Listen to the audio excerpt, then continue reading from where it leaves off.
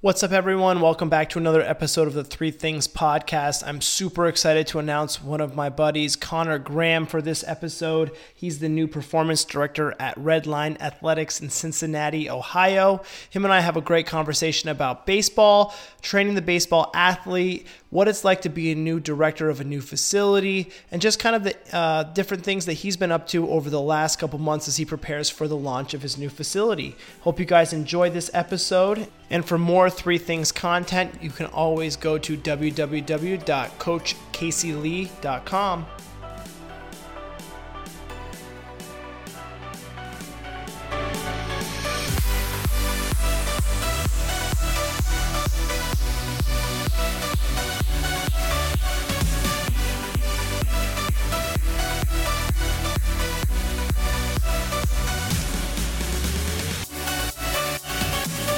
So let's backtrack. Let's start with this. Just kind of give your name, what you do, why you do it, where you're from, kind of a brief history. There is no right or wrong answer. I think you listen to the podcast, so you kind of know the gist. This is actually the first time I don't have anything written down. Super pumped because it's like I talk to people and I actually know you. We've interacted, it's not, I don't have to really prepare for people that I know. And I think you and I have a lot of commonalities that I want to pick your brain on. So this might be over three things, which is going to be great. So dude, I've been bugging you about that for, and since you said I listened to the show, long-time listener, first-time caller, I listened to every show, haven't missed a single episode. My man. So and that wasn't all cramming to get ready for this. I subscribe, man. I get the notifications on the phone and everything. I appreciate that. I really do. Well, yeah, I'll tell you my background, I guess. My name's Connor Graham. I am the director of sports performance at Redline Athletics in Cincinnati. We're technically in Westchester, which is a suburb just a little northeast of Cincinnati. My background, I played college baseball at Miami of Ohio, and I was fortunate enough to be able to play 7 years professionally as well. I was with the Colorado Rockies, Cleveland Indians, and I played some indie ball as well, Long Island Ducks, and Kansas City T-Bones. So I spent about 7 years all over the country, and I didn't realize it until later in my career. But my experience as a player is kind of what led me to this world of physical preparation, strength and conditioning, the youth athlete training. I had what turned into career-ending shoulder surgery, torn rotator cuff and labrum. And I found out a lot of the stuff I did as a player didn't help me out that much. I didn't take the physical preparation side very seriously.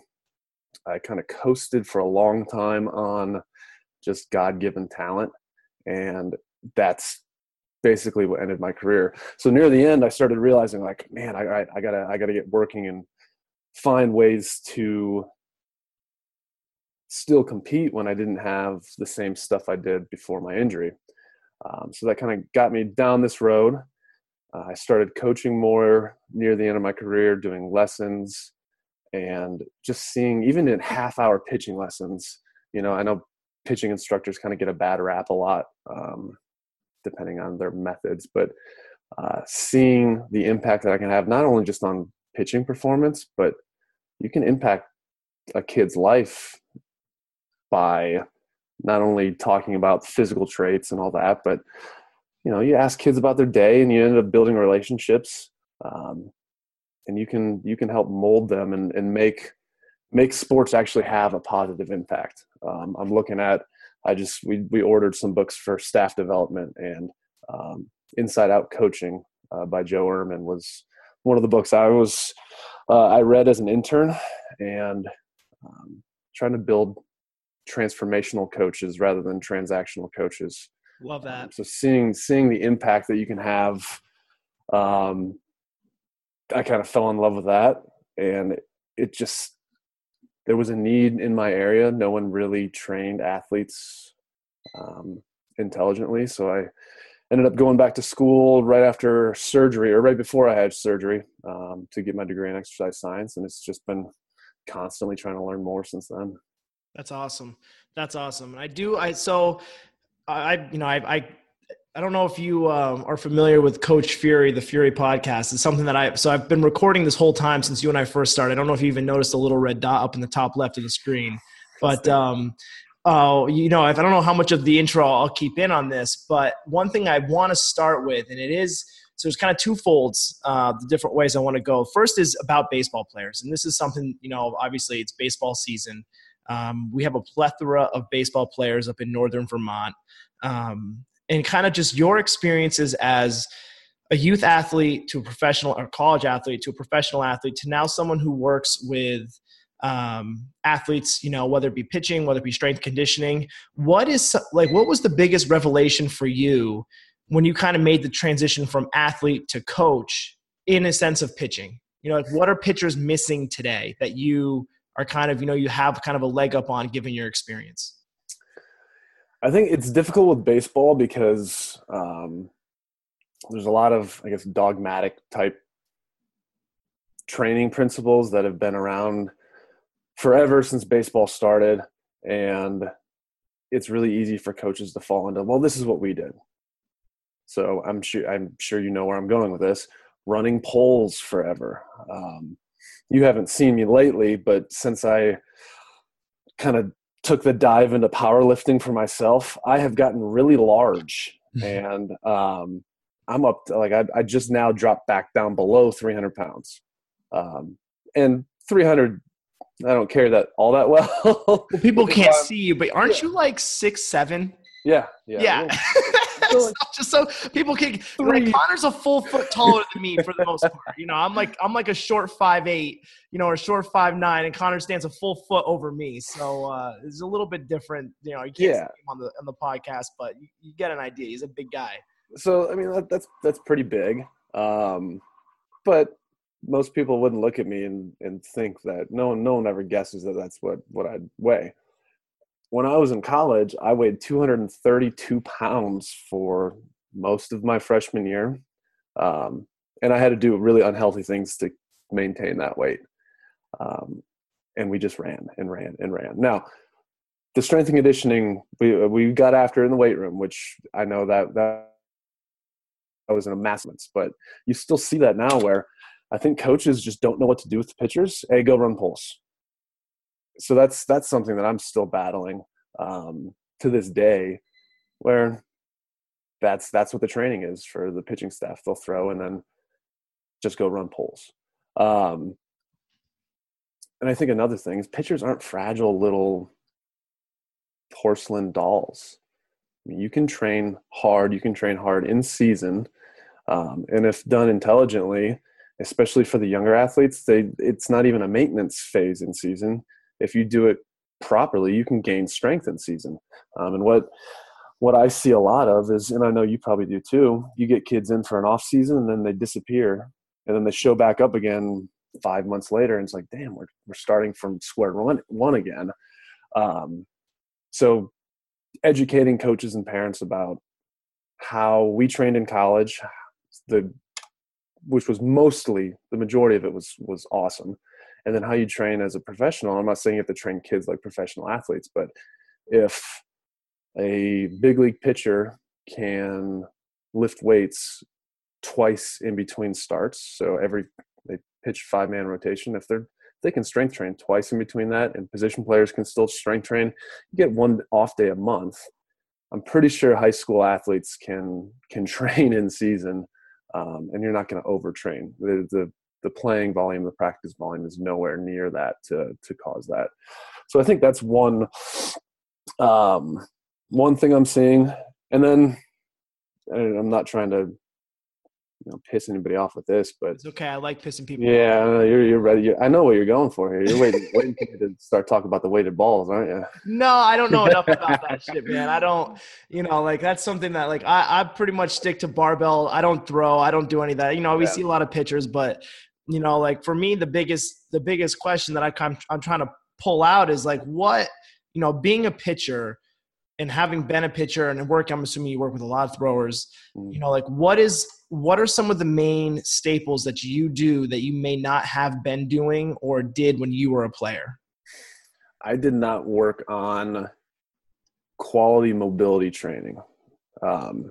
Maybe I just didn't know any better, but I never remember being told that lead leg hip internal rotation is going to affect my health as a pitcher, and potentially affect the quality of my stuff. I never heard the term thoracic spine until I was in school. And I think I was in that era where everybody was down and back with the shoulder blades, down and back, down and back, down and back. And it got to the point where I'm pretty sure that probably contributed to some of my shoulder issues. Because that's just and it wasn't just me, that's what everyone did. You were cued when doing any type of shoulder movement. This is the safe position for the shoulder. And we didn't really talk about or focus on the fact that you need to have controlled range of motion, scapulothoracic, to give your humerus the ability to get into positions to have quality stuff and stay healthy. Yeah. So I think those were the things that the education's better. A lot of people are doing that now. So we're moving in the right direction. I think I had bad timing. My parents, they had me too early. Well, what about the weighted balls? You want to chime in? Yeah, no, I do want to jump into that, definitely. Let's hear it. We live in a society that wants the quick fix. I mean, there's a pill for everything. Weighted balls can work. There's a time and place to use those implements, and they've been around forever. People act like this is brand new stuff. Track and field has been using over and underweight implements in throwing sports for freaking ever. Yep. So it's not like anybody just invented this 5 years ago. The thing that I think that people don't listen to, the companies that really promote that and push that, people don't look deep enough to see that, guys, the base is strength and mobility. There's tests, there's mobility tests that guys get put through, and if they don't pass those, do you think they're doing run and guns with a 3-ounce baseball? No, it's not happening. But all parents and kids and coaches see is some guy hitting 115 with a 3-ounce ball crow hopping into a net, but they don't understand that he's been working on hip mobility. He's got quality thoracic spine mobility. He's got good scapular rhythm, and it allows his arm to get into a position where he can handle stuff like that. And he probably squats and deadlifts and does unilateral work and quality core. People get pissed off about the core training terminology, whatever you want to call it. I don't really care.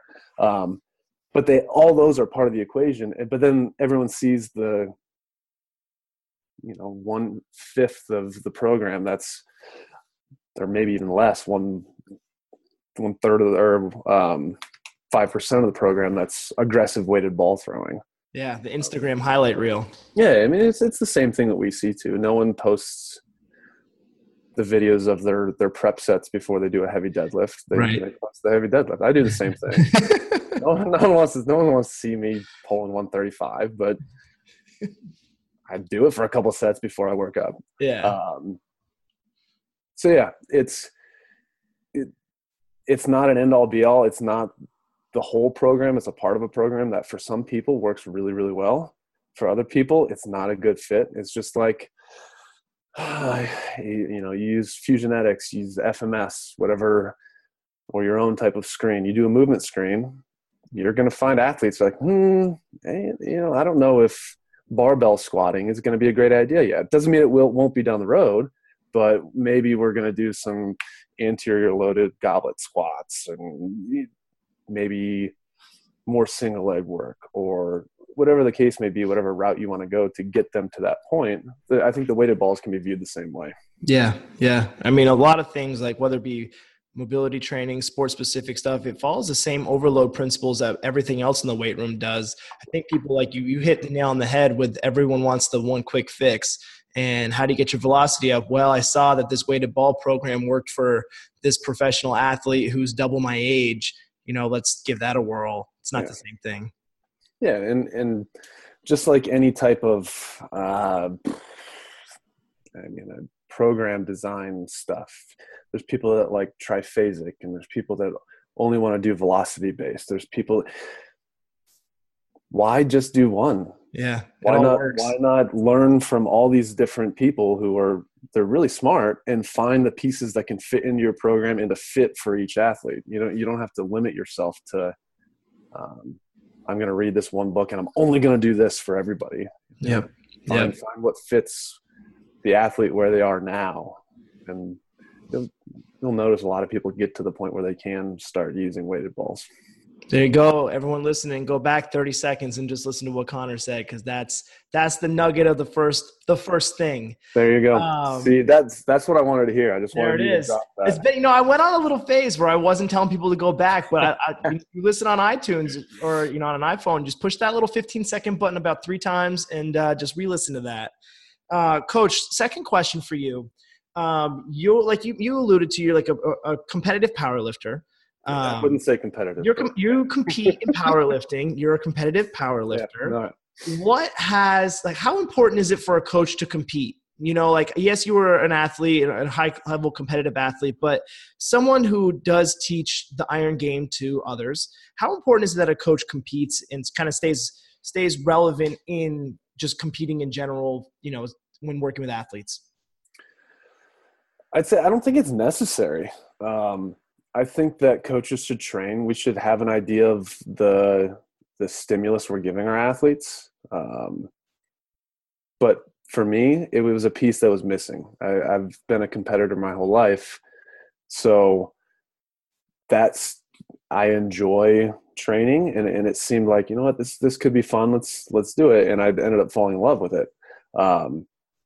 It doesn't have to be powerlifting. It doesn't have to be, maybe it's obstacle course stuff. Maybe if you train for something, I feel like I'm staying a little bit closer to what my athletes are feeling. I can relate to them. I can, it makes it easy, because you're going to have a kid come in someday and maybe she's like, man, I'm just a little worn down. And you're like, oh, gosh, I'm feeling the same way this week. I made some adjustments to my program. Let's do the same thing for you. We can kind of take the foot off the gas pedal a little bit and let you recover. And I think they like that they can relate to the fact that you're doing it as well.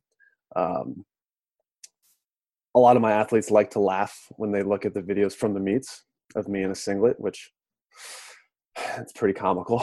I will make sure when I post a picture on Instagram that picture of you in a singlet gets to the cover. That's bad. Thank you for that, and you're welcome, world.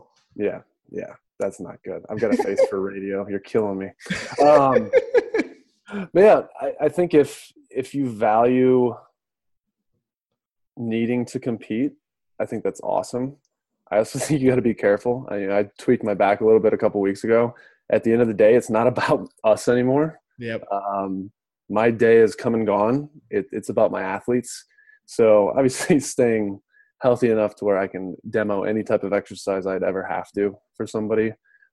That's pretty important. But I think for athletes and coaches and parents, it does show that, they're still training themselves, and then they know what my kid's going through. They can relate to it. I don't know if I answered that. I started rambling. That's perfect. I actually thought you were going to say something different. When you started with saying you don't think it's necessary, I was like, ooh, not what I expected. But no, I like it. I mean, you touched on like what values are important to you. And if something like that, or if something is of value to you, then, obviously you're going to find a way to do it. But everyone's different. And then the second piece there is, as a coach, it's not about us anymore. It's about our athletes. And I think that gets overlooked in today's industry, with a lot of people really focused on themselves, and kind of plays into the first piece you said. We were talking about, well, I'm this guy, I'm a power lifter, so all my athletes train and they're power lifters too. And it's like, well, it's probably not the right or the best way to get to point B, but that's kind of what happens, and that's why it's important you find a good coach. And now I want to dive in. Third thing, and this one's going to be a couple. That's not like there's more than 3 on this episode. Talk to me about your transition from going from a coach to now being the director of a facility, like what are some things that are on your mind? What do you, like what is kind of on your radar as you make that jump from, more of, like a technician in the trenches to someone who's still obviously going to be in the trenches because you're a coach and that's what you're going to do. But now you're the leader of other individuals. Like what's kind of been on your radar? Frightened a little bit, to be honest with you. It's, I'm honestly looking at it almost similar to about 9 years ago. I did not have children. Everything was about me. I was an athlete, so I had teammates that were counting on me. So that's similar, but nothing can compare to I have human lives counting on me. Now I had to hire a staff. I'm still in the process of kind of rounding out the staff. They're depending on me not only for their development, their continued education, but their income, their jobs, their hopefully them loving their jobs. And I just saw you had something about burnout on, was it Instagram today? I think you posted something. Like I never want a coach to think that I was a cause for them to want to either leave my facility in a bad way. Some people move on and that's fine, but I don't want someone to be like, God, I hate this place. Connor sucks and I'm out. And just the industry itself. I don't want someone just being so burnt out because of hours or not enjoying what they're doing. So that's an enormous stress that I think I knew. I talked to you a little bit about it. I've talked to some other coaches that have done this transition as well. So I knew that was going to happen. And I was going to have those feelings, but nothing compares to going through it. One of my coaches starts next week and I'm overthinking every minute of staff training because it matters to me. I want to build a culture that, first of all, coaches love coming to work, and I want athletes to not want to leave. I want it to be their third space. They have home, they have school, and they have our facility. So that's a lot of pressure that, I'm putting on myself, but it's definitely driving me to make sure that I've got my ducks in a row and I'm kind of preparing for scenarios that could come up. So that's definitely part of it. Yeah. What about operationally? What kind of caught you off guard? Just kind of with the build out process. I saw a picture. It looked like you had equipment in your own garage, was that delivered to the facility? What caught you off guard? Kind of pull back the curtains a little bit for some of us that, might be listening and kind of, be going through a program design phase or looking to make a jump to more of a management position and have to take on more operational back end of the business type work. Talk a little bit about that. Luckily, some things aren't really, they don't fall under my responsibility. We have two owners that are handling the business side of things for the most part, not completely, but calling to get quotes for batting cages, turf, equipment. You start realizing pretty quickly that, wow, this is not a cheap endeavor. This is, as an employee, you're looking at it for yourself. You want to make a good pay and all this stuff, and then you start looking at the amount of capital that goes into getting this off the ground. And now I'm like, you know what? I want to make good money. I want to do really well, and I want the place hopping and full of athletes. But at the same time, I've got a responsibility to our owners because me to make this place amazing, and they've put a lot on the line for that. So you start realizing pretty quickly, we all complain, oh, I wish I had this equipment. I wish I had this. Wow, I want a GymAware. I want a 1080 sprint. You got to work pretty hard to be able to have these pieces of equipment. I mean, I'm pumped for a trap bar. Because you look at that might have been the most meathead answer you could ever.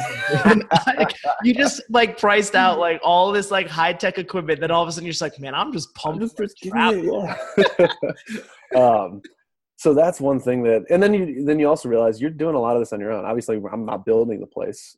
We've got contractors taking care of all that, but Myself and John, one of our owners, moved over 19,000 pounds of turf and rubber into the facility with a hand-operated pallet jack the other day. Fuck that. This is an explicit podcast, by the way. Don't worry about curse words.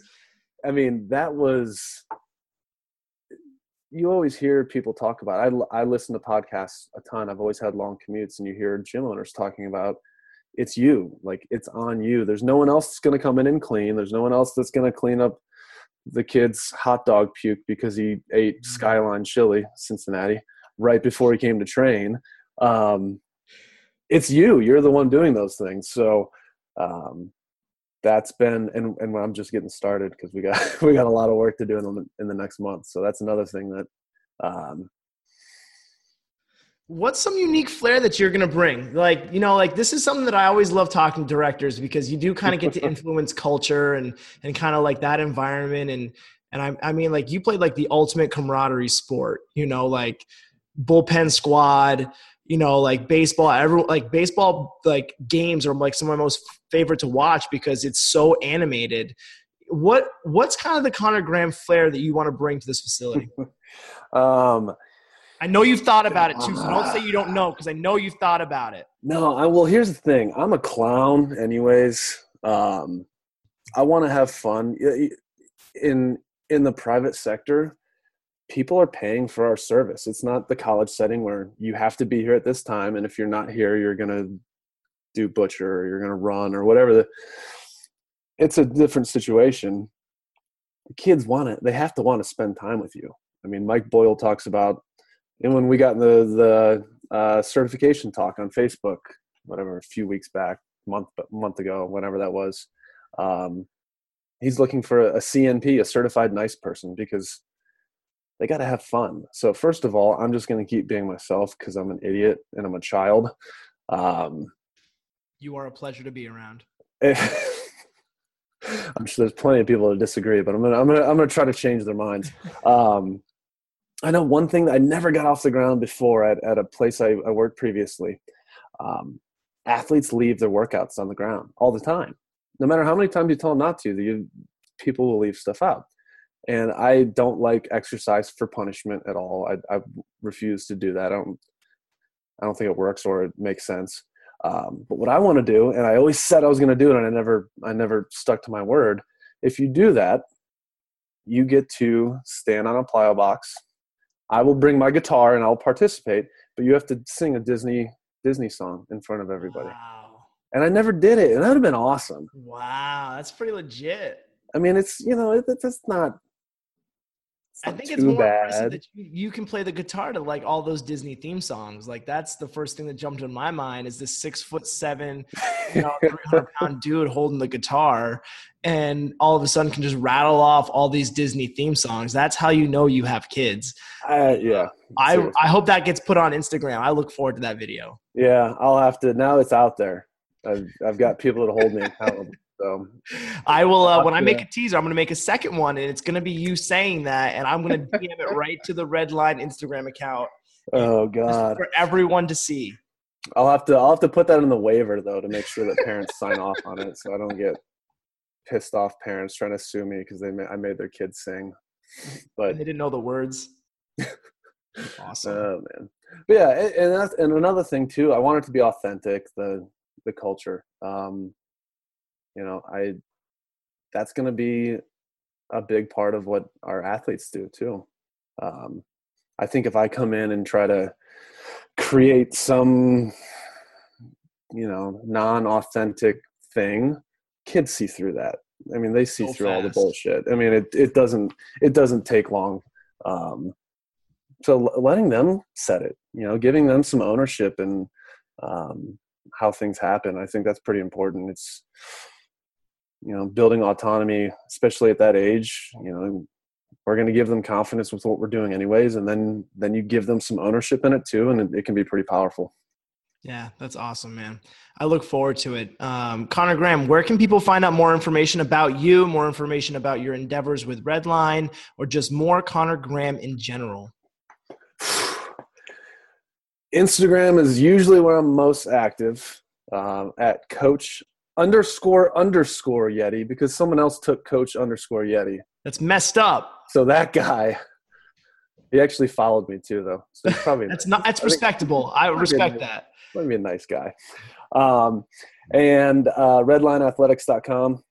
You can find Redline Athletics Westchester on Facebook.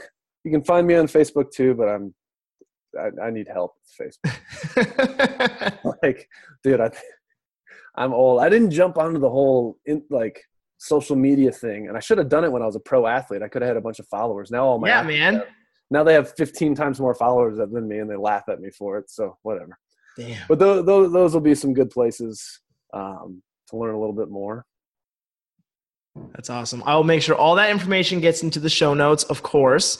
I'll make sure there's a funny teaser of all the video clips that you just said. And Connor Graham, Coach, I appreciate you, man. Thanks for jumping on.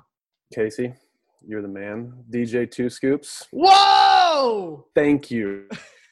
This is an honor. You've had some unbelievable guests, and I'm proud to be the dumbest of all of them. So thank you. I look forward to round 2 with you in the near future. Nice.